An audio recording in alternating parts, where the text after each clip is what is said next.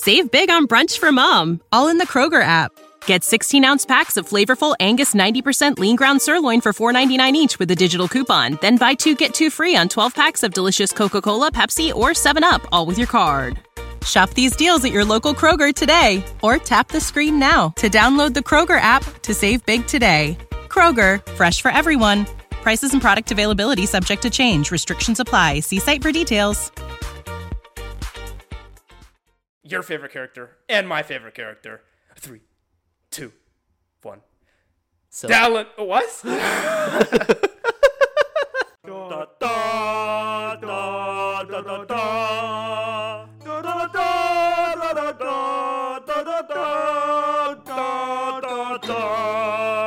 Welcome everyone to episode 28 of the Ramble podcast. My name is Richard. Austin over here.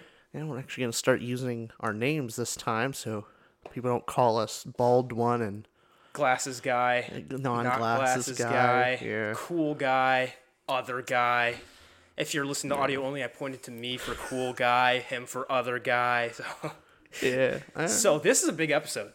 Yeah, this is an important one for us at least. Extremely important, and we'll say for you why this is super important, because there's a big story behind this book and everything behind us that you see so here. I wouldn't have actually read any of the books behind me without first reading this one. This is actually the book that got me back into reading. Then after this, I just kept reading. And I read all of these in like about a year or something. Okay. Without Way of Kings, there is no reading beyond that. Yeah. When I say have read, there are a few individual books up here that are on my to-read list, but the covers looked so neat, so I put them on there anyway. You hack. Example, the first lot. It is next, but I have not read it yet. It's on display because it's got a cool cover, but exactly. On the to-be-read list. But the Way of Kings, basically what we're going to do this episode, is something that we did before. Our very first episode on the podcast, way back in episode 1, we reviewed The Way of Kings, kind of. We didn't really know what we were doing. We didn't do it justice. And because this book is so monumental to us, we figured let's do a really well-formatted one where we pitch this book both spoiler-free. So this is going to be spoiler-free for the next maybe 15 minutes even. Maybe. And then we'll say when we're going into spoilers so that if you haven't read this book, we're going to try to convince you to read this book. Yeah. If you have read this book, we're going to possibly give some cool facts about it and also then dive into what we love about it so much, and then the rest goes from there. And we'll break it down by our rating category as well. Of course. Why we like it, Yes. Now, The Way of Kings, to start off, just some background on this book, was published in 2010 by Brandon Sanderson. Now, if you'll notice, one of our other podcast episodes was a deep dive on Brandon Sanderson and why he is my personal favorite author, one of your favorite authors ever, if you want to jump in and amend that. As a person, like living author, encompassing not just his writings, but his interactions with fans and just the quality and the the quality and quantity of books and just how he keeps producing things on a regular basis. Yeah. I would say he's my favorite living author. Do I think there are other authors that maybe I like their books a little better? Right. Yes, I have those, but as a person, I think Brandon Sanderson is one of my favorite. And I think we go into all those reasons on the deep dive of his Kickstarter, his lecture series, the amount of dedication to the fans, updating, and just there's so much about him that's amazing. Yeah, it's actually one of my favorite episodes we did personally. Yes. Yeah, I thought it was so fun and finding out a lot about him. But The Way of Kings in particular, we're going to focus on, and this is his epic in the Stormlight Archive saga. Yeah, there are 4 books currently out. Rhythm of War is the latest book, but this is book 1 in his huge saga, and it came out in 2010. So in 2010, it was published. However, I don't know if you know this, he essentially started the ideas / writing even for The Way of Kings in the late 90s. That long ago. The late 90s. I knew there was a previous version of The Way of Kings. I didn't know it came from the 90s. Yeah, in college in the 90s, he played Brandon Sanderson, the author, played Dungeons and Dragons with his buddies in college, and he came up with this one cool campaign idea that he thought the story was so cool, this ending to a story was so cool. But since he was playing with his friends, they didn't play it the way that he had envisioned, and went, you know what, I'm going to pocket that for a book idea. So you know what idea that is? he is going to use at the end of book 5, Oh, wow. which has yet to come out. And he says it's the best book idea ending he's ever come up with. So if you're not already excited for book 5, but this is on book 1, this is on The Way of Kings. So what you're telling me, are there there's a couple of his buddies that know how The Way of Kings ends. Dan Wells, who has a podcast with Brandon Sanderson, knows part of the ending to book 5, and so That's cool. Yeah, it's very cool to be in that circle. I couldn't imagine, but yes, Way of Kings been in the works since the late '90s. He actually had a first version of it that you were mentioning. Yeah. So, fun fact about Sanderson as well: he published 13 novels. Not published. He wrote 13 novels before any of them were published. So he took a while to get published and a while to perfect his craft, and a lot of that was because he didn't edit his work as much. But the 13th novel that he wrote was the first Way of Kings version in 2002. Yeah. Which was the book it is published today because he put that out there as a, hey, look at how bad I used to be. But this is what Way of Kings was. But the 2010 version, this is the Way of Kings we all know and love. And to speak in one word, how would you describe this to somebody who doesn't know what they're getting into? It is the modern fantasy epic. It's honestly, it does all the things of classic epic fantasy, the size, the scope, the world, and all that, but wrapped in a more modern language with a bit more modern pacing. So there's plenty of kind of more witty dialogue that's going on. There's a little less active description between scenes. There's definitely more action than your standard epic fantasy. I've currently almost finished with the not Dragonbone, but the third book in that series, and it's more classic fantasy where it's a slow burn, but also just a really drawn out fantasy. This is not that. I must say that one of the criticisms that when this book initially came out, and I think still to this day, some people might say, is that this is exactly where it comes from. But at the elitist book reviews, which if that tells you something about them, their name's the elitist book reviews, they said that the book has too much exposition.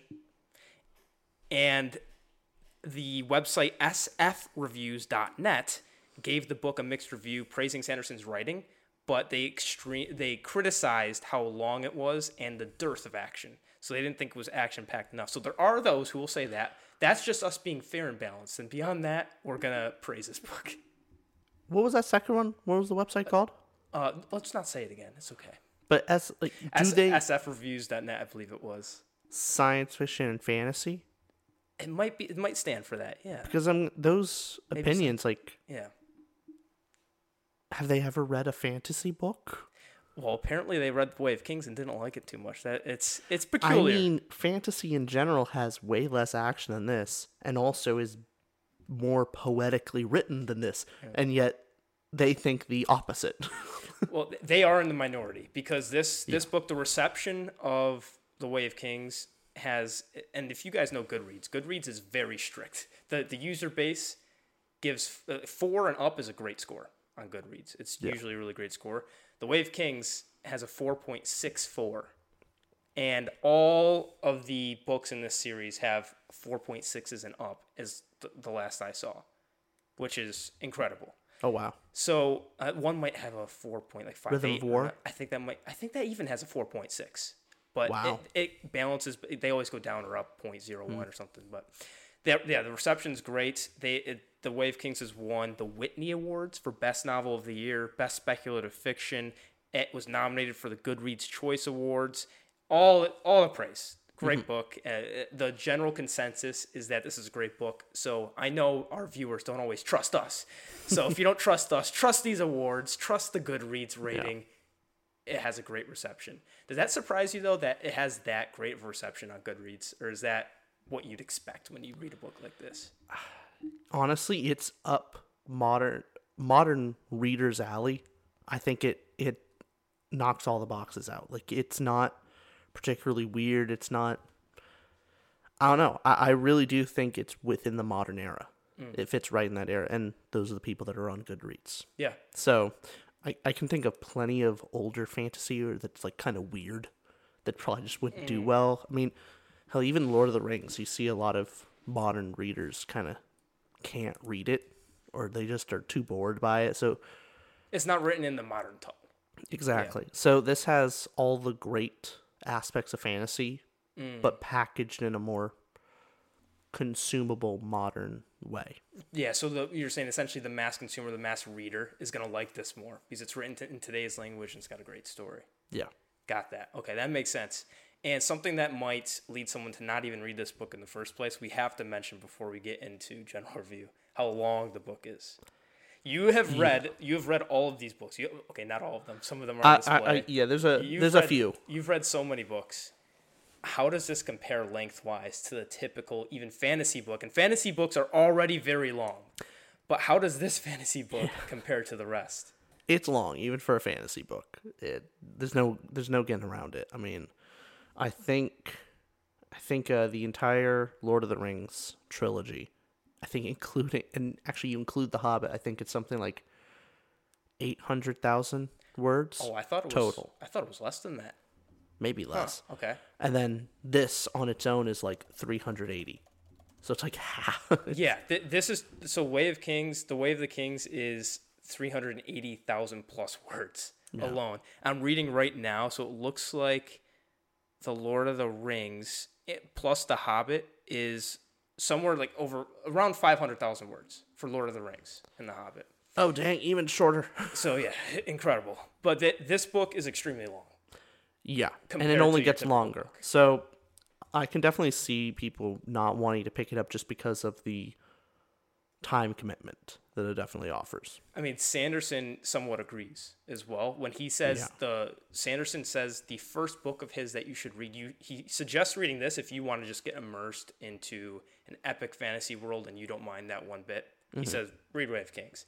But he understands that you might want to be convinced if this is your first book of his that you're reading. There's other ones, such as, I'm sure you would agree with him, he says you could read Elantris, which was his first book ever published. However, he was also more amateur of a writer, so there's that to balance. He also says Mistborn is a great series to start, and he also suggested Emperor's Soul, which you love as a book. It won the Hugo Award. I would say Emperor's Soul is his best work.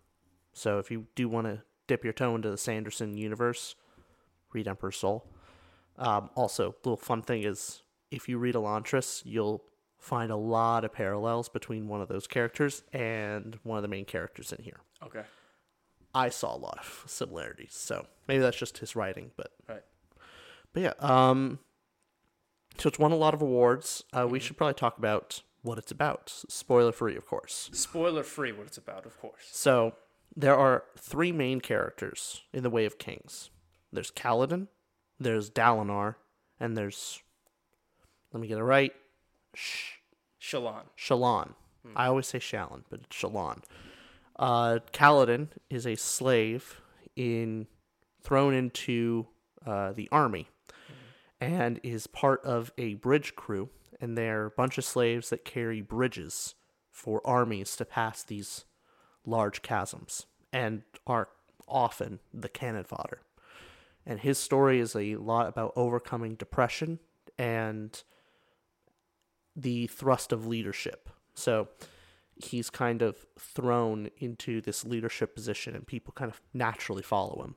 And this book is Kaladin's story, because you have Kaladin flashbacks, and it comes from those 3 point of views, from Kaladin, Shallan, Dalinar, and some other minor characters.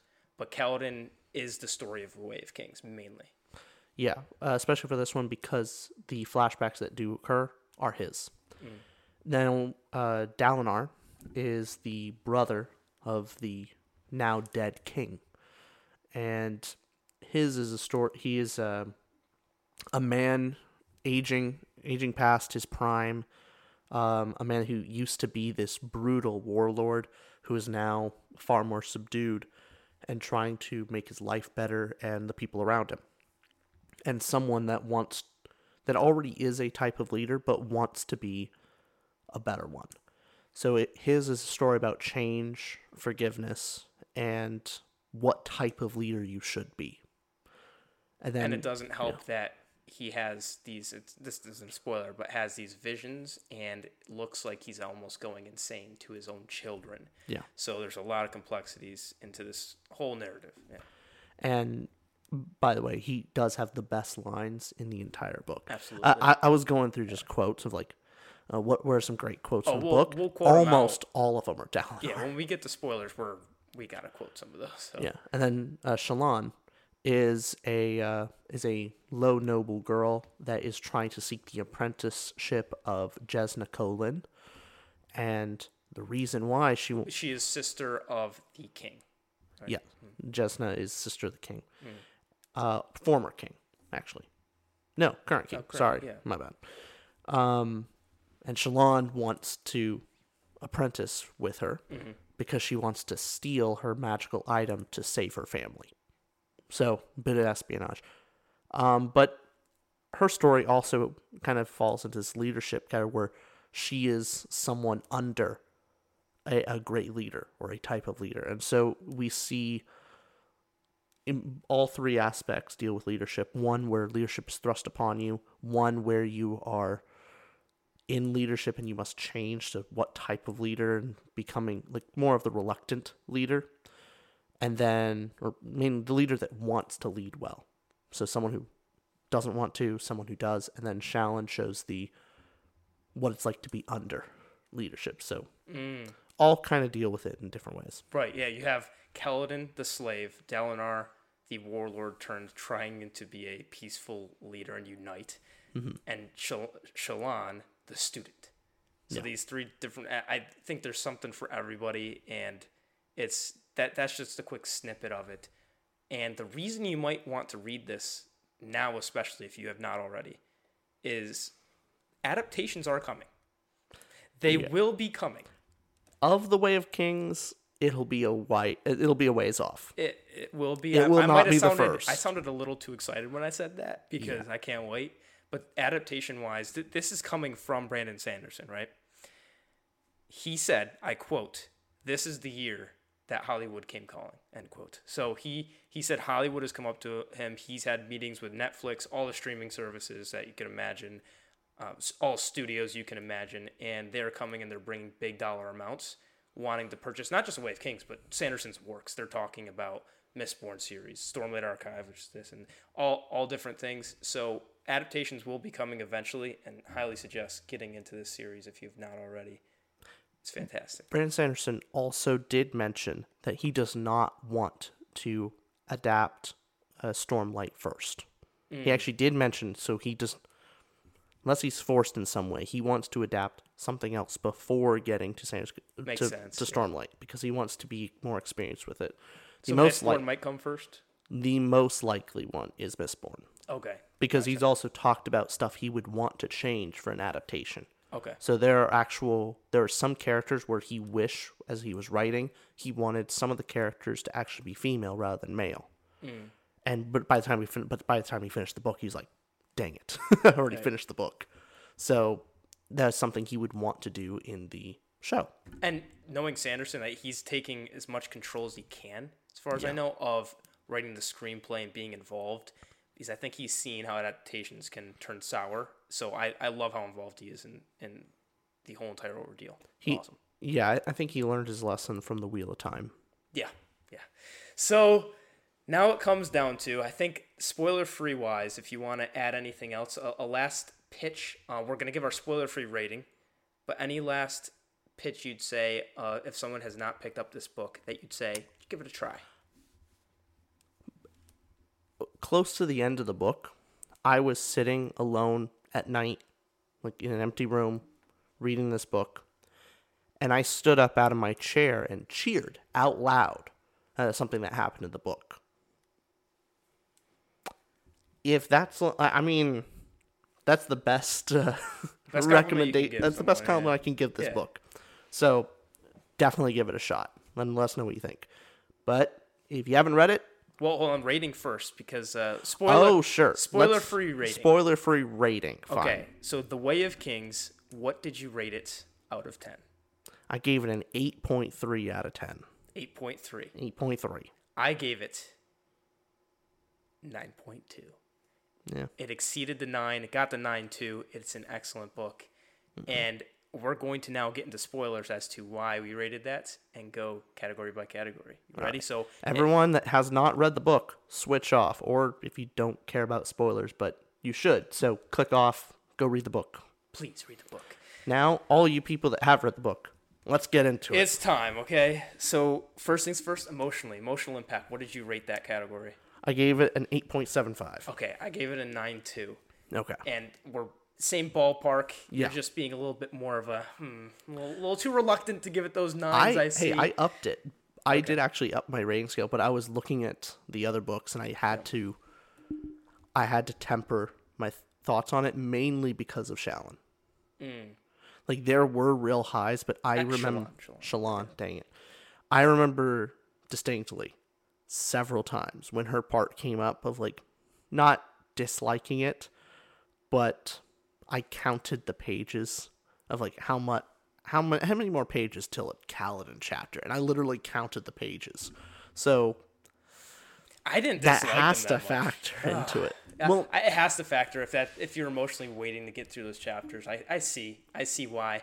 But you giving it an 8.75, pretty high. How about you talk about what you liked first, all right? How about you say why it was great? Yeah, I should. That is like my real only negative. Okay. Other than that, like I was hooked to the book when Kaladin was on the edge of the honor chasm. Absolutely. That was the moment that sealed of like I just tore through the book. I remember reading it pretty slowly up until that point, like read for like 15 minutes, took a break, then picked it back up, maybe read a chapter. Mm-hmm. But then when I got to the chasm scene, I just didn't stop. I was hooked in from that moment on. And it was just so emotional and funny.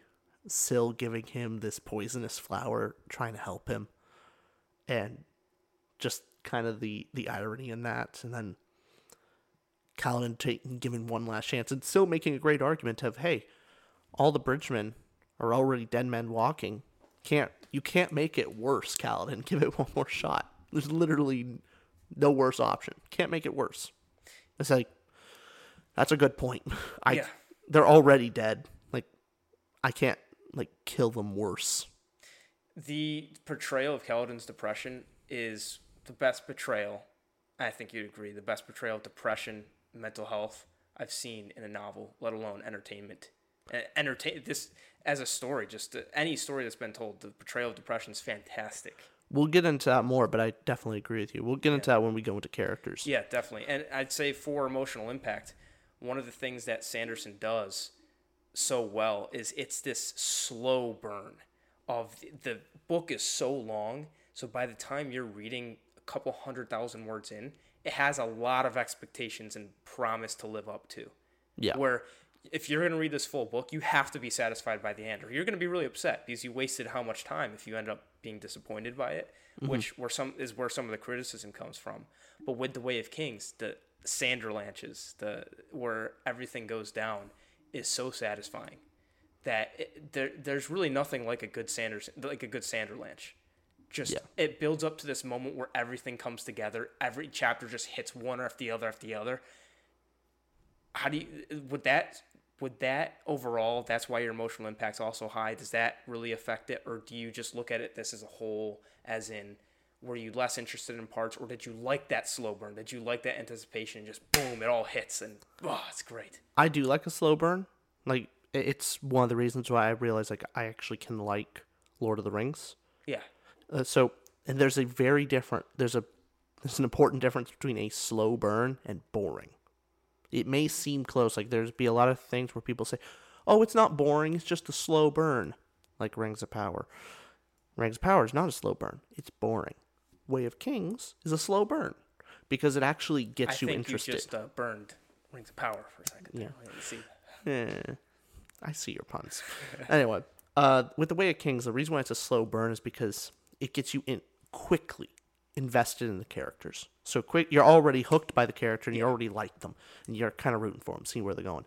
Then also you have a good narrative hook of you want to find out what's going to happen next. A slow burn means you want to find out what happens next. With boring, it just means you don't care what happens next. This is a great slow burn book. It's just my thought. You have to mention, I have to ask you this. Yeah. where was the moment where you stood up and cheered when you were reading this silently? What's the cheer moment that got you so emotionally? Let's go! I was actually trying to think, because it's been a while now since I read it, but I remembered it was when Kaladin swore the second ideal. And running off the bridge. Dalinar? Yeah. Yes. Running off the bridge and saying the second ideal to save Dalinar. Yeah. It was such a great moment. God, I actually did stand up and cheer. The only moment that I think rivals that in cheeringness is when Elokar is just minding his own business. Dalinar kicks the door down. Sorry, I'm banging your mom. Is essentially it. It's just that's just a great scene. That was it was so satisfying. Yeah, like just seeing this kind of this paranoid king. Which, dude, you gotta calm down. Listen to Dalinar. Listen to Uncle Dalinar. It's time, okay? Just this kid being, just kind of getting in the way of a lot of things, getting in his own way. Yeah. And then finally Dalinar just saying, like, all right, enough is enough. You need to get it through your thick head of, like, look, I'm not trying to kill you. I could have killed you if I wanted to. I don't. So get off your ass. It's such a badass moment. Dalinar so cool and epic and stoic that you don't even think about, oh, isn't it kind of weird that's his brother's his brother's widow. It's a little weird, but also like at first I thought it was weird, of course, but then I'm like, it's Dalinar. It's Dalinar. It's fine. It's excused.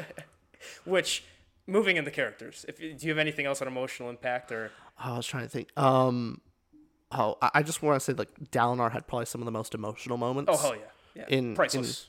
The Priceless Sword, the Blackthorn versus the Chasm Fiend. I remember that just like... That was his intro scene. It was his intro, and I got hooked to Dalinar. Like, that was like...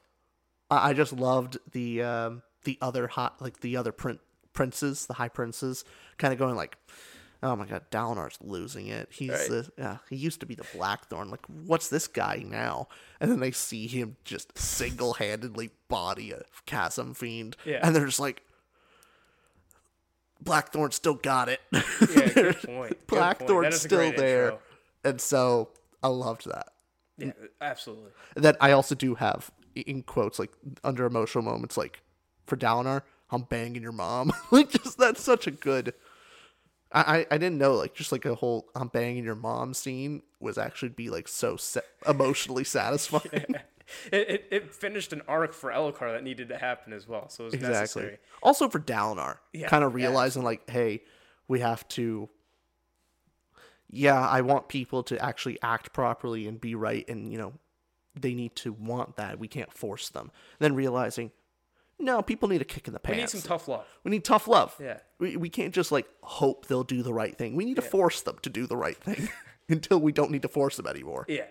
And then so those are the epic moments. I will give some credit here because I know you probably disagree with some of the emotional side with Shallan's perspective. I really like some of the witty dialogue, and the scenes with Jesna's very, very cool. She's so well written, and by the end we figure out about Taravangian was the one controlling Szeth. Was a really cool reveal, and so the plot elements there I thought really, and this is why I rate emotional impact higher. I thought the emotional moments, and especially the story with Shallan, was a good perspective of not only just the world to go along with, but it was a good break and pause from us having two Shattered Plains perspectives. Because we had Dalinar and Kaladin both at the Shattered Plains doing lots of cool things, but the world felt more real and realized with Shallan's point of view, and more of the lore came with it with what she was learning. So I really respected it. No, it wasn't the most epic part, but it was needed. It was needed. It was needed. How we'll get actually. Want to get into characters? Let's get into characters. Okay, characters. What did you rate characters out of 10? I gave characters actually the same 8.75. I gave characters an 8.8. We're basically the same. Okay, yeah.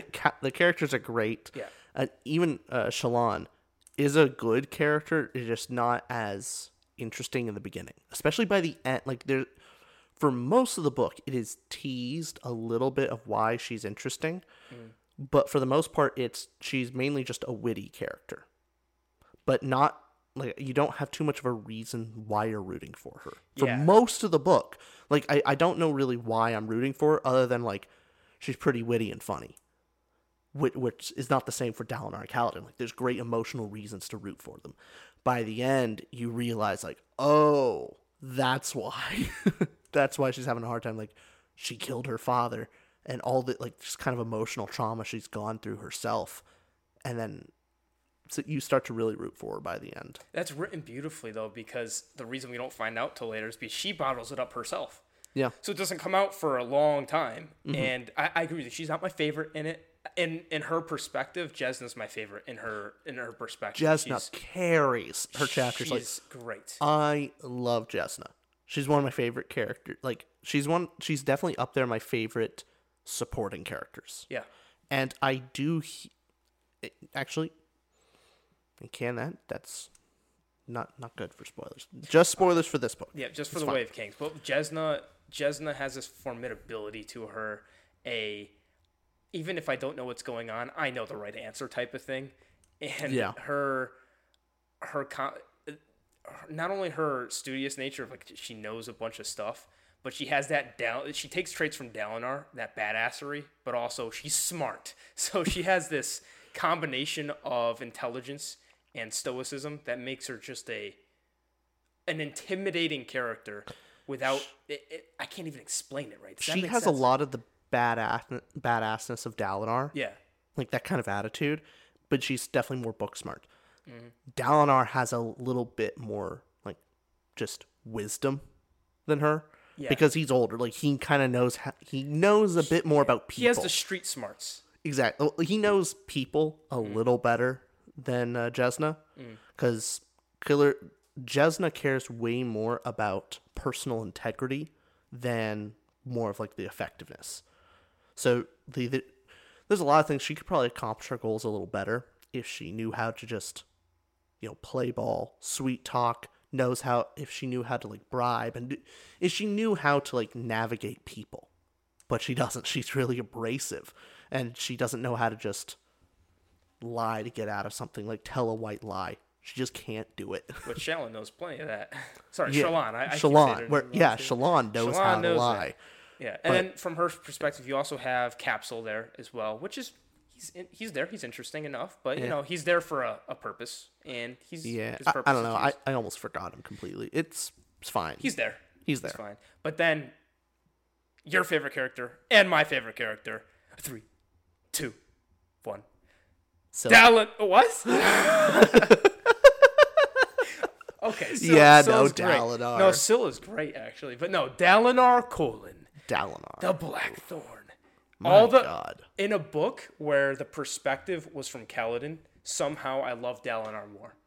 Somehow the relationship he has with his children, the complexities of is he going mad and crazy, of his relationship with the king, his brother, the deceased king, and King Elhokar, and with Sidaeus, and how the process of Dalinar leads up to those epic moments of the priceless moment, the King Elhokar, I'm banging your mom moment, of him on the battlefield being the Blackthorn. It's just, he's a presence, and when he's there, he's the one I'm always paying attention to. I'll say it's close between Kaladin and Dalinar for me. I think I lean Kaladin in this book, but it's only a lean. Okay.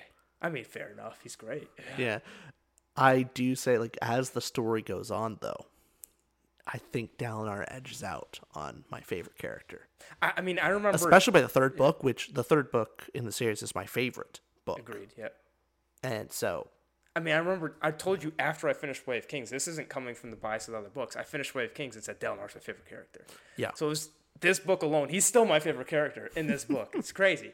Yeah. But then you have him and Sidaeus. What do you think with Sidaeus, the other people surrounding him? Navani, Elhokar, the king. Touch up on those characters. Loved Navani. Yeah. Like, way back in Way of Kings. Yeah. You were an OG Navani fan. I remember. Yeah. I remember just like... These are not lies. There is something about, like...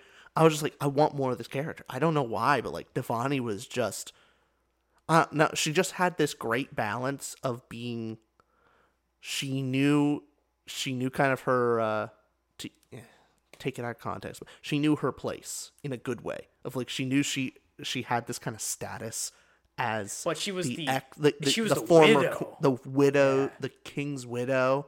So she doesn't like have power. She's no longer the queen. She's like Queen Elizabeth. she has that influence, and she knew that she could do a lot of things and people won't say anything about it. Right. So she does it deliberately, just kind of pushing the envelope of what she can do. Yeah. And so you could just see her more mischievous side there, but also her intelligence and inquisitive nature. You see where Jesna gets it. Yep.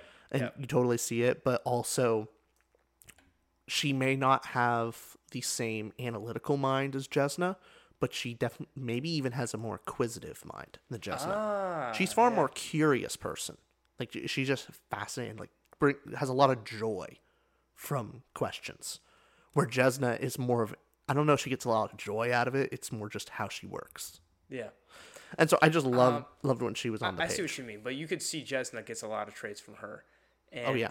is very influenced by her uncle Dalinar as well. In many ways, Jesna is like a mix of Navani and Dalinar. Yeah. Even though Jesna is Galvanar not, is- yeah. So But yeah, very, very agreed. She's very much a presence, and I was a little surprised first time I read it that I thought she was so mischievous that she was going for Dalinar for the wrong reasons. The very first scenes, I was like, "Who is this Navani? What are her intentions?" Maybe I have this Game of Thrones mindset. Oh, yeah. What kind of crown is she trying to wear? I here? thought so too. I thought she was kind of more just toying with him. Yes. At first, you think like, oh, is she just messing with him because she can? But no, it's real. It's real No. love. It's like, Yeah. oh, that's nice. And then, of course, we got to talk about Best Kaladin. boy. Oh, Adeline. Yeah, Best of course. boy, Adeline. Adeline. Adeline has one of my definitely has one of the more emotional scenes for me personally. Yeah. Just a moment where they find out that Dalinar's visions are real. Yeah. And Adeline basically breaks down of like, I can't believe that I didn't believe in my father. Right. I was about to send him like off to an institution. Like, how could I doubt the Blackthorn? How could I doubt my father? Which ends up leading to him making the mistake of trusting Sadeas in the end, which is a good plot point. Oh, great plot point. Yes. And of course, we have to talk about Kaladin. Kaladin is such a great portrayal of depression and like proper clinical depression, not situational depression. Yeah. A lot of people get situational depression, and the book tricks you because, I mean, situationally, Kaladin has a lot to be depressed about. A lot of stuff happens to him, and so he has a lot to be depressed about. But in the book, if you pay attention, you realize that when bad stuff is happening, Dalinar's actually not that depressed. Like it's not his worse. His bottom is when nothing's happening. When things are okay. Did you say Kaladin? Kaladin, my bad, sorry. For Kaladin, when something actively is like going wrong, he's actually operating better than when nothing's going on. And it's worse. And that's more like clinical depression, you know? So I thought it was a great representation of that. And you have Bridge 4 around him, Rock. You have the Amaram, who we find out Moash. a little bit about. Moash, yeah. Yeah. So Bridge 4 feels like a brotherhood. It's just... It's all, Bridge this, 4, baby. This whole book has a lot of great tropes played well. Yeah. And so it just has Your little fellowship trope of you got your band, you got your gang, and they're all here. And you got your fellowship trope, you got your kind of political drama trope with Dalinar and all them. You have Shallan. You have your mentor. You have your the mentor / wizard / whoever. Exactly. So trainee. It's a lot of books would do one of them. Well, then let's move into plot. This does all of them. Because talking about the plot and the tropes that take place, what did you rate plot? I gave the plot an 8.25. And I got to be honest, that's high for it balances out because of the highs. Like Kaladin and Dalinar would go way higher, but Shallan for me brings it down. I gave plot a 9.5. Like a masterful level. Just I can't give it a 10 because I'm an asshole. Okay, 9.5 is just an incredible for me. Okay. Let me hear your 8.25 BS. Go ahead. 8.25. Let's hear it. Well, I like again 8.25 is high. Yeah, it is. So I'm not dumping on it. No, I know you're not. Clearly, but there are definitely aspects of the plot that probably could be trimmed down. Okay. Especially with Shallan, I think things could have been interwoven a little better. I I think there's some aspects of Kaladin that maybe go too long. Dalinar's, I think, is just perfect. I don't think there's anything... There's no plot stuff I would really cut from Dalinar's. But yeah, no, it's just... I think it would be better a little shorter. Okay, so I'm going to go through a list here. Mm-hmm. First, I'm going to straw man you, so you're saying you could write a better book? Huh? Yeah, definitely. Okay, now I'm going to ad hominem you asshole. Okay, now I'm gonna run through all the fallacies, and now I'll get to what I think. Okay, I see your point. I take it. I collect it. It's still good. It's not just good. It's great. No. 8.25 is great. I mean, obviously, I'm coming from perspective. What I was mentioning earlier about Shallan's perspective as well.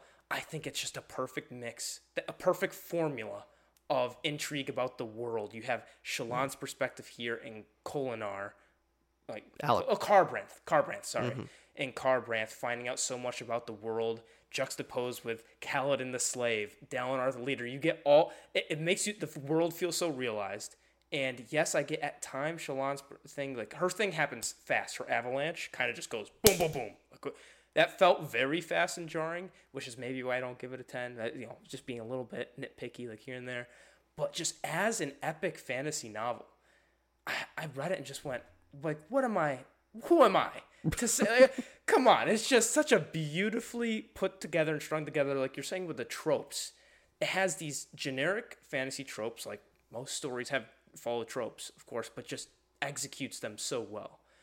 It's so simple. Sadeas betrays Dalinar. It's pretty simple in concept, but the way he strings it out of showing Adelin's trust for Dalinar, and then, thinking his father goes insane, and then seeing, oh my God, my father was right all along. Of course he's right about Sadeas. And Dalinar convinces us that Sadeas is okay. And so the twist... The twist did get me. The twist it's such a great twist because he walks you right up to it, so where you should think it, but you don't. Because he's like, no, you can't. It's too obvious, Sanderson. You're not going to... And he does. And it makes it such a great twist. Mm-hmm. Along with, you also have the interludes with the Parshendi, and it's just such a complete work to me that I really respect it for the introduction into Roshar that it gives. Mm-hmm. That's as a plot, it's just to me seems so clean, although I can see more negative sides of Shallan's being too drawn out, Kaladin sometimes cut. I see your point. That I just wanted to express why I love it so There's also much. It's not just Shallan, but for me, the 10 out of 10 plot is where everything fits like a puzzle and you can remove nothing. Okay. I think that's the perfect plot is one where if you remove one thing, it doesn't work. So it's a cut of all fat. What's the biggest thing you would remove plot-wise? Oh, there's plenty of scenes in every single character. Okay, let's not say plenty. Can we use less harsh words? You're hurting my feelings. Book. Sanderson's gonna watch this tomorrow with his kids. You can't just say that. Well, my point. And so now every scene can be justified as, it's character building. Okay. Yes. Which, fair enough. Yeah. It is. I want to hear one scene. But let's get to it.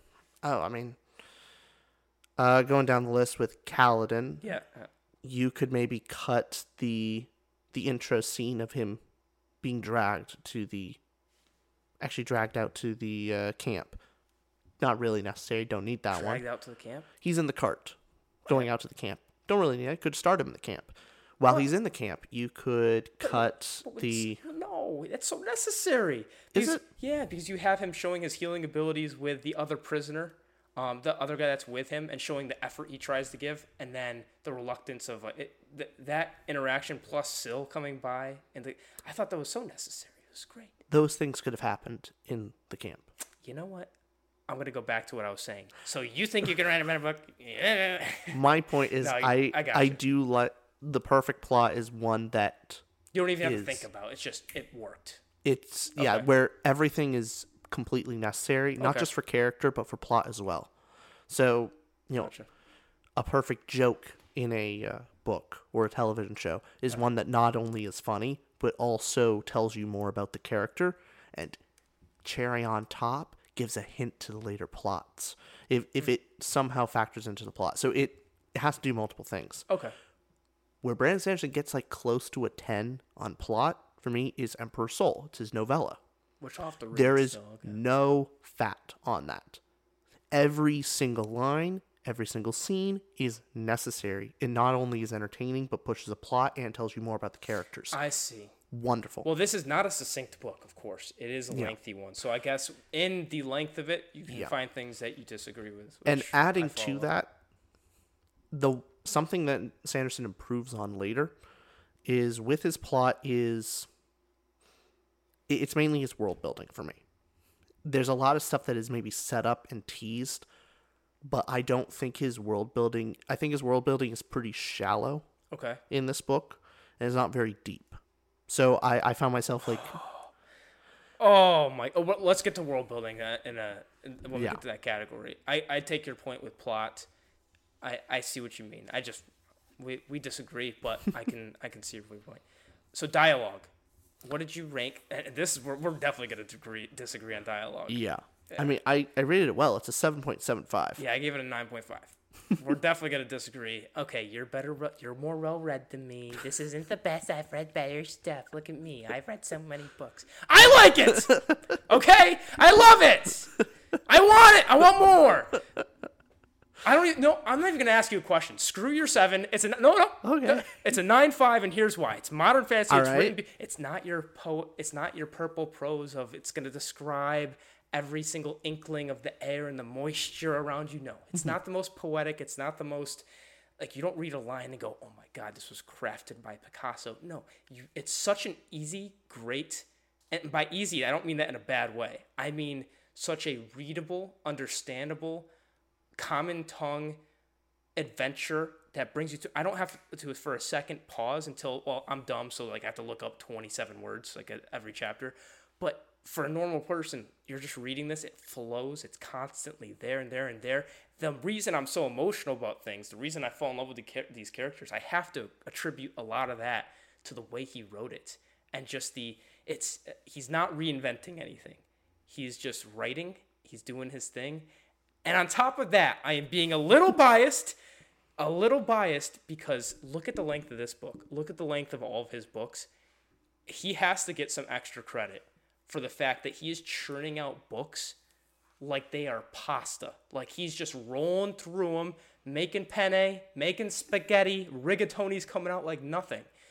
I have to give credit for the quality and quantity of his work. Like there's no right for his quality to be that high with the quantity he is publishing. Brandon Sanderson, you, sir, I know he's watching. Of course he's watching. Yeah, why not? Of course. Hey, Sanderson. He's watching this in prep for the interview we're doing next week, of course. Oh, of course. Sanderson is a genius when it comes to that. Masterclass. Okay, let's move on to world building. Let's not. No. What are you doing? You're just going to skip me on this? Yes. I don't want to hear it. I really don't. I'm rating it 7.75. I like it. The only thing, like, here's a lot of the positives. Yeah, go ahead. A lot of the positives that other books, like really amateur books, feel. So, like, I would say the Lucanus trilogy. I do like the series. I like the trilogy quite a bit. But one of the hallmarks of more beginner amateur writers is characters sound the same. And that's not the case with Sanderson. He gives a unique voice to every character, every main character. Okay. A lot of the side characters sort of blend together, but that's fine. Okay. That's fine. Okay. So those are some good stuff. Wait, that wasn't the bad? Huh? Like now you're getting into the bad stuff? I'm saying more good stuff. Okay. I'm going good stuff. Keep going. All right. You're right. It is easy to read. It's easy to follow. Like, okay. For me, maybe on a preference level. Like, if I was given, something, maybe what I think would be objectively better written versus Sanderson, I may prefer to read Sanderson just because I can tear through it. I don't have to stop. It doesn't make me digest. I could just run through it. So it's faster to read for me. One would say that's excellent. Almost 9 worthy. So, some would say that is excellent. Well, I'm just saying. It is excellent. Okay, and I want to hear some of the bads. It is not poetic in its totality. There's a lot of this book that is pretty quickly forgotten like a lot of it. But it has some great banger lines. It has some great lines and great poetic moments, but the entirety of the work isn't that way. And, my God, I hate to do it, but Name of the Wind, it's poetic all the way through. Like, you turn to a random page, and that stuff is just poetic gold. Like, it is brilliant lines, like, perfectly well written. Like, it's the perfect line for the story. That's why it gets such a high score for me. Now, everything else about that book sucks dick, but it's not the same with Sanderson. So, it does come down to preference, but a lot of the lines are forgettable. It's not poetic all the way through. It's not really perfectly written, but it is very quick and fun to read. Okay. Well, that's the biggest I'm disagreement. still giving it a 7.75. That's still high. Get out of here. That's By still the way, really good. to the viewers, look at the first episode we ever pushed out. He did raise his rating, so I will give him that. I did. You raised your rating, rightfully so, before you gave it like a 7.2, something terrible. I did raise it. I did raise the rating. I'm so glad. Now, the biggest thing, though, in the disagreement for dialogue, then we'll move on. Kind of thing. But the big... Oh, I'll let you respond. the biggest thing with dialogue that we disagree on is I don't think the 10 means it's the most poetic or the most crafty. Like, on the scale, I don't give... And this just completely is up to how you rate things. But 10 to me isn't that it's written the most beautifully. Beauty is one of the things in good dialogue. But I give a lot of credit to the greatness of it because of everything I mentioned that I respect and regard very highly. That's the difference. But it's not just... Point's taken. It's not being poetic. It's mainly about being remembered. So I can think of... I would say Hyperion is a book that is... The dialogue is better in that book. Okay, so quotable lines. Well, not just quotable lines, but the dialogue, just line on line, is far more memorable and definitely seems like is the best. Like, you can't write the line better yourself. Gotcha. Oh, Yeah. You don't say it. I think there are lines that you go, like, oh, he could write that better. Oh, okay, not you. Okay, he could write that. Gotcha. But there's something about that where, and then there's also structure and like uniqueness. Okay. If it does something kind of unique with the writing style, or brings something new to it. Okay. But to be fair, given credit to there being 380,000 words in there. Also making me absorbed into the story. Like, through the prose, you actually can absorb someone into the world. Tolkien is the king of this. Number one. There's nobody. You know I give Tolkien. You know what I think of Tolkien. He's the greatest. Yeah. It is not just Tolkien's world that is absorbing.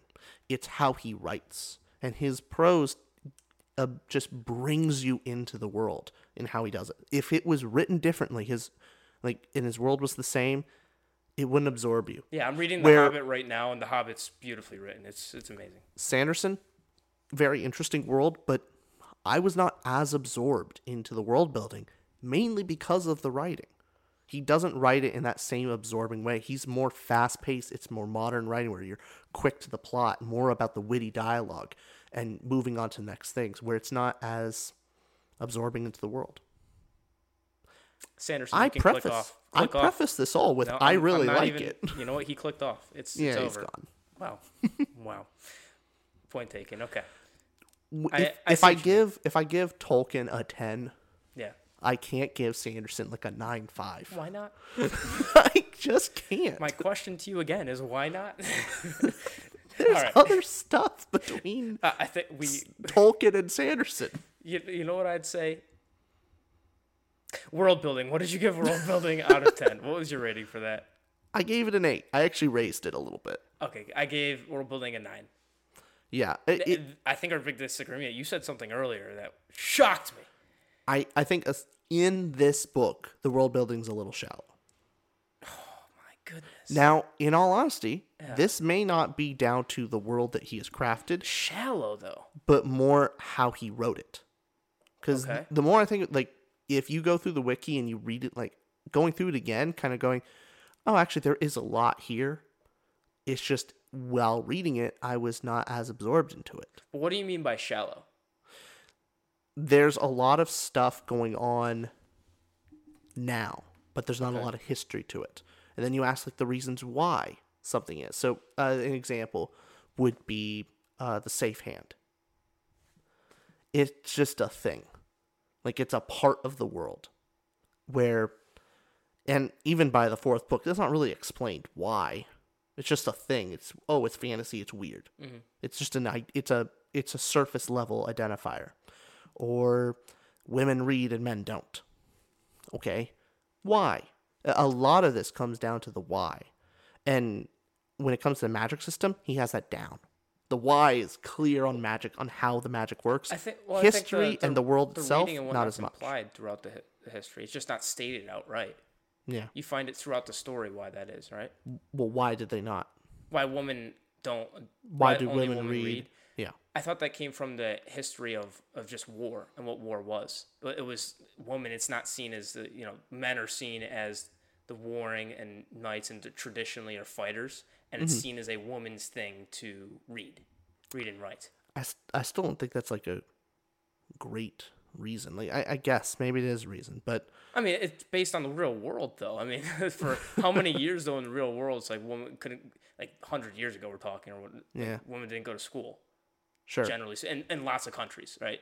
So it's based on it's based on real world nature of, this is something I'm taking from the real world, I'm putting in a fantasy element. Let's reverse this, and he kind of toyed around with it in that instead of women not being allowed to go to school, it's like we're seeing that as only a woman's thing. Men don't have time for that, so it's using a real world element and twisting it a little bit, which makes it neat. I thought it was cool. I guess I just see that more surface level. And okay. I can think of other examples of the kingdom itself. Yeah. Like kingdoms and what kind of cultures they have. It seems very cosmetic rather than... And now, again, I preface this with this book. Those get... it's delved into better in the other books on the more why. But I honestly, I'll give Wheel of Time. Like, Wheel of Time's world building is much better.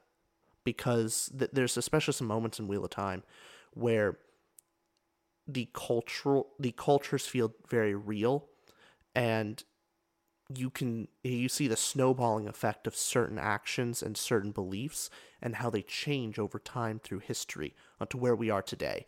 And it's like you see the entirety of the history by the end, and it definitely has a more real feeling. And the cultural clashes and differences, there's far more friction, and there's a reason why. It just doesn't feel the same way. And that, now, the reason why I give world building an 8 still, with all the things I've said that are criticizing it, magic is awesome. The magic side of it, all my complaints are so not. Much. I hate you. What? When you give an 8 something and go on a 10-minute tirade about everything you dislike, I don't like you anymore. It's over. It's like, who does that? I give it an 8. I hate this. Okay, here's a good. I don't hate any of these. I just it could be improved. It could be better. How about you start with have you ever heard of a sandwich? You start with a nice good old bread, and then you talk about that crappy ham in the middle, then you end it with something good. Okay, let's sugarcoat it more. That's so sad. But I'm trying to justify my lower score to you because you seem to take offense. I do. With no other book too, you know how much Stormlight Archives is my favorite ever. So. Yeah, no, but here's the thing: the magic system, awesome. Yeah. It's so on the surface level, it is cool looking. Hell yeah, it is awesome looking, and then you go on to why, and there's a bunch of you love all of the connections to the culture. It connects to the civilization. It connects to the kind of science on how the world works. I would say, I think Sanderson's like the king of magic systems. Mm-hmm. He's a king of that. So wonderful magic system. And I do put that into world building. So that's why I give it an 8. It's great. I mean, you got the Spren. Oh, yeah. How awesome are the Spren? I love the Spren. It's one of my favorite parts of the book. And Syl, Syl's just an awesome creature. She's a great character. Great character. What would you consider what would you call Syl in book 1? Creature like, or how would you describe Spren even?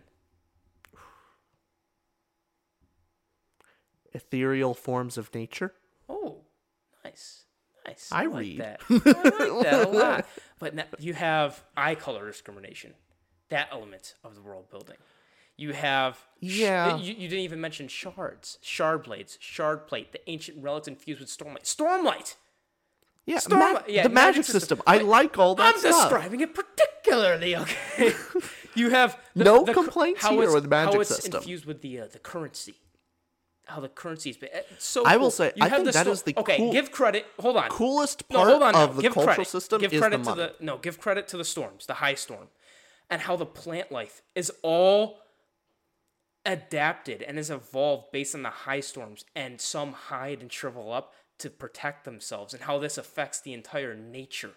And the heralds. You have the heralds and the knights' radiance, this intrigue, the thrill. What is the thrill? What are the desolations? What is this Vorin All good religion? things, but you actually do bring up another complaint of Oh, mine. are you kidding? Yeah, and it's actually still a problem, but book 4 is there's the modern stuff, there's the modern history, and then there's like ancient thousands of years ago stuff.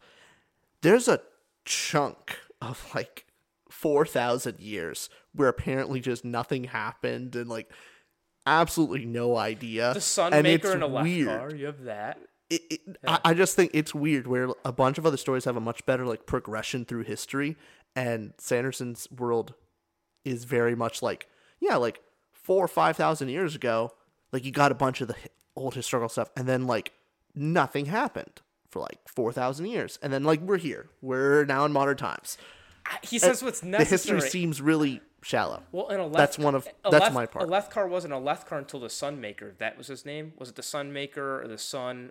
The one that brought a Lethkar together originally, because they were just a bunch of little separate high princes that controlled their different areas. So it's necessary for the story. Like, he doesn't need to go off on tangents about what happened. But what was before that? There's a bunch of where do songs come from? Why is their culture the way they are? Why are they different? Why are the cultures different? Why do they have such friction between them?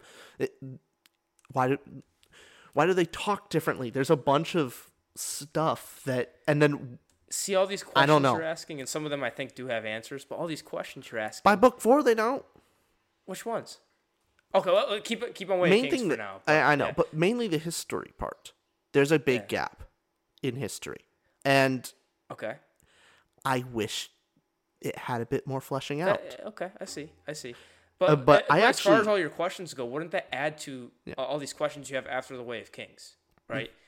Wouldn't it add to your intrigue of the world building system when there's more mystery to it, or do you want the answers? Like, you're upset that I wish that kind of stuff was teased more. Where both Wheel of Time and Lord of the Rings does a much better job on teasing me of the ancientness of the history, where you feel the age. I don't feel the age in Way of Kings. It feels like nothing existed and then we're here. I don't feel that same age, where both Wheel of Time and Tolkien does a great job of all these little stories and the songs of things that have passed, and you see like the ancient these old frictions between people and the land itself, and you see the age of the land and it's on how it's changed not once but like multiple times and passed between different peoples. You feel that. You get a feeling of time. I think you're underplaying it a little bit. I think you're underplaying it a little bit. I still gave it an 8. Like, I'm saying, like, I like it's just more subtle. So you don't like these you don't like the subtlety of it. You wish it was definitely. It's not subtle. By the 4th book, like he just doesn't focus on it. Focus on the. I've read all 4 books. Well, focus on like the age of the world, essentially, like what happens here to here. Yes. I mean, I'm not particular with the age of it. I just mean your complaints about what happens with the explanations in book 1. Is that you didn't like how? I don't need to like narrate that, but like a good song or two. They're kind of like a little fairy tale. What is with you and songs? I like a good song in a book. I like it. I do too, but but no, that is my thought. I think it could be fleshed out a bit more of history-wise. It has a bunch of stuff in modern, like the plants, all this stuff. Great. Wonderful. But I don't feel the age of the world, where that's a big factor for me on world building. That's why I give it the 8, not like the 9 or the 10. I gotcha. So where I differ then is the age of the world with your complaint about the gap between the 4,000 years to today, essentially with the heralds, I sometimes feel when I'm reading a book and getting involved and immersed in a world, what matters to me is what matters to the characters. And to really immerse me into a world and for the world building to be effective, if you're to explain to me, and this is what the narrative style is for Sanderson. Now, Tolkien, it's third person, at least with Hobbit, it's third person omniscient more so you can describe the world, and it's more like a story being told to you at the hearth, right? You're explaining this story, and you can talk about these tales in the background, whereas when it's character-focused point of view, does Kaladin really need to know about what happened 600 years ago and the lily pad over there? No, but then you find out, you're also underplaying, there's parts with the Prescendi, and we're finding out history throughout there. We find out a lot more than I think you're inclined to say. Here's the difference. Okay. If a book was focused on that, there's plenty of books where like it is narrow focused. Yeah. And so I wouldn't really be as upset with it. But for this one, it is a grand epic fantasy and has tease of how big it is. And it's clearly like big, but it doesn't seem very deep. That's my problem. Where a book like Rage of Dragons does such a good job because it's a revenge story. It's like tunnel vision for the main character. You can clearly tell there's a bunch of stuff going around to the outside, but it doesn't care about the character. It's one POV. So you can get away with like ignoring a bunch of the stuff going around him. And it's not teasing the rest of the world. It's focused on him. And you can get away with that. So like it's not that story. This is epic fantasy. It's this huge world with this great magic system and there's a bunch of these different nations and this culture that's weird and different to us. All this big stuff. And it feels like a large puddle rather than like a deep like ocean. Okay, so you obviously have the interludes where you go off into the other lands and you find out more throughout the interludes of Roshar in the first book. I'll agree, they don't go into outside of Alethkar and Kharbranth, there's not a deepness of other cultures other than in the interludes. The interludes are some of the better parts, and it's very helpful for that stuff. Right, but from this perspective, I mean, it's a long novel, but the length of the novel has more to do with the growth of the characters and their journey throughout it. Which I give characters a higher score than world building. No, I get you. But with world building, so from your perspective, the world building isn't as excellent because of this. Is mystery the wrong word? Because I think by the end, a lot of the things that are said and the lack of understanding of some things leaves it mysterious, of a yearning to want to learn more about the world. It successfully did that for me in many, many ways. See, it didn't do the same for me, where I'm curious about what's going to happen. Mm-hmm. But you're I'm not curious about the about world. what happened. Where a difference. When I was reading Lord of the Rings, and Merry and Pippin are talking with the Ents, and they're bringing up and talk about how the Ent wives are all gone. Mm. And tells the story about how the Ent wives, the Ents and the Ent wives had a disagreement, and the Ent wives left, and the Ents have tried looking for him and can't find him. And I was like, it absorbed me, and I was like, well, what happened to the Ent wives? Yeah. And I looked at the map. I went on Reddit. I was looking for them. Like, I wanted to know the history of the world. When you read Way of Kings, it's like, what happened to Knights Radiance? You didn't have that same reaction? That's an active plot point. What do you mean? That's different. What do you mean that's different? And to be fair, I did clarify, there's a lot of stuff in modern. There's a lot of stuff at the Heralds, literally 4,000 years ago. There's 2 points in history that there's a lot of stuff about and interesting things. There's a bunch of stuff on where they got there, not much. Well, you have a lot of that history involved too is with the Vorin religion on top of that. What was so funny? No, I'm just realizing that like we're really achieved our name. Like I've rambled about World Build for so long.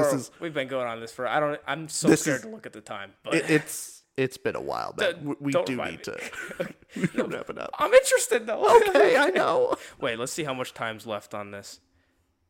It's been 2 to Ramble, everybody.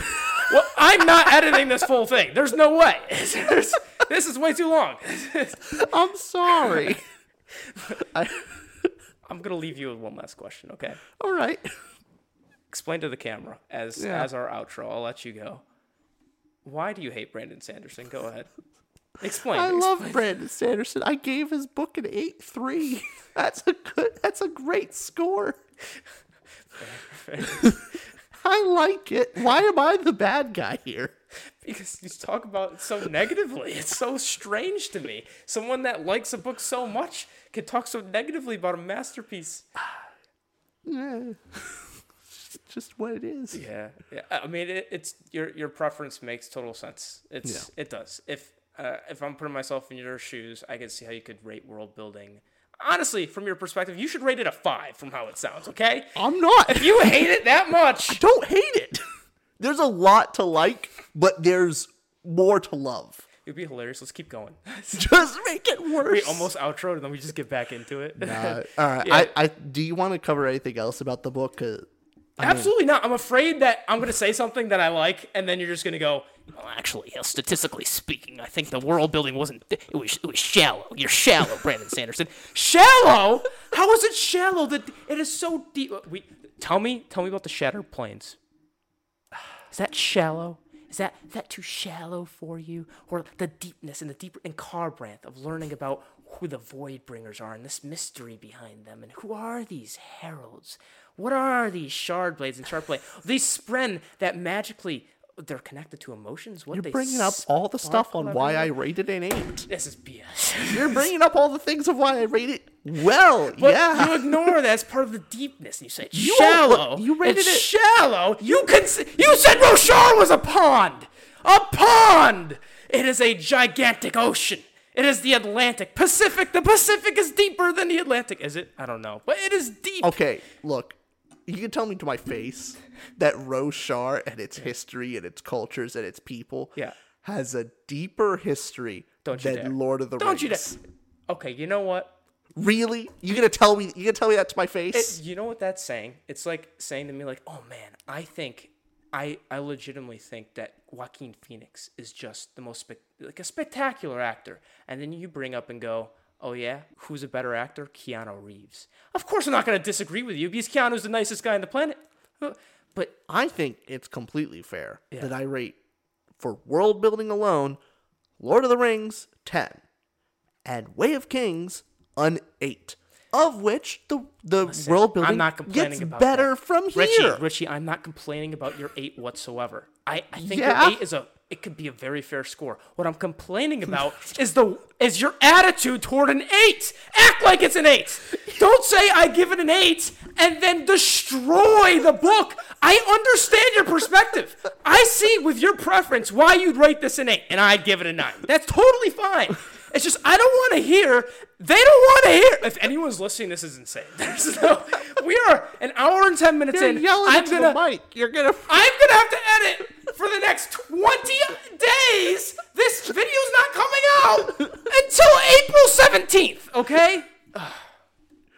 You're gonna also have to edit more because you're screaming in the mic. Oh my god, I'm gonna have to lower the volume. You've clipped the mics.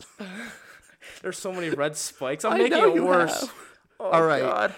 Okay, so I think that was a great discussion. Oh no, it wasn't. Help!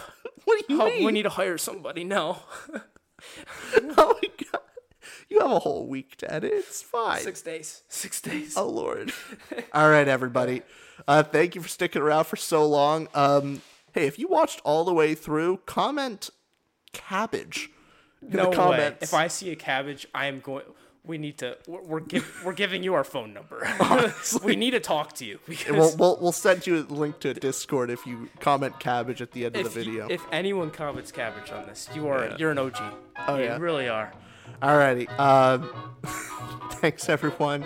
We'll see you next week. Have a great rest of your day. Hopefully we make it. Bye bye.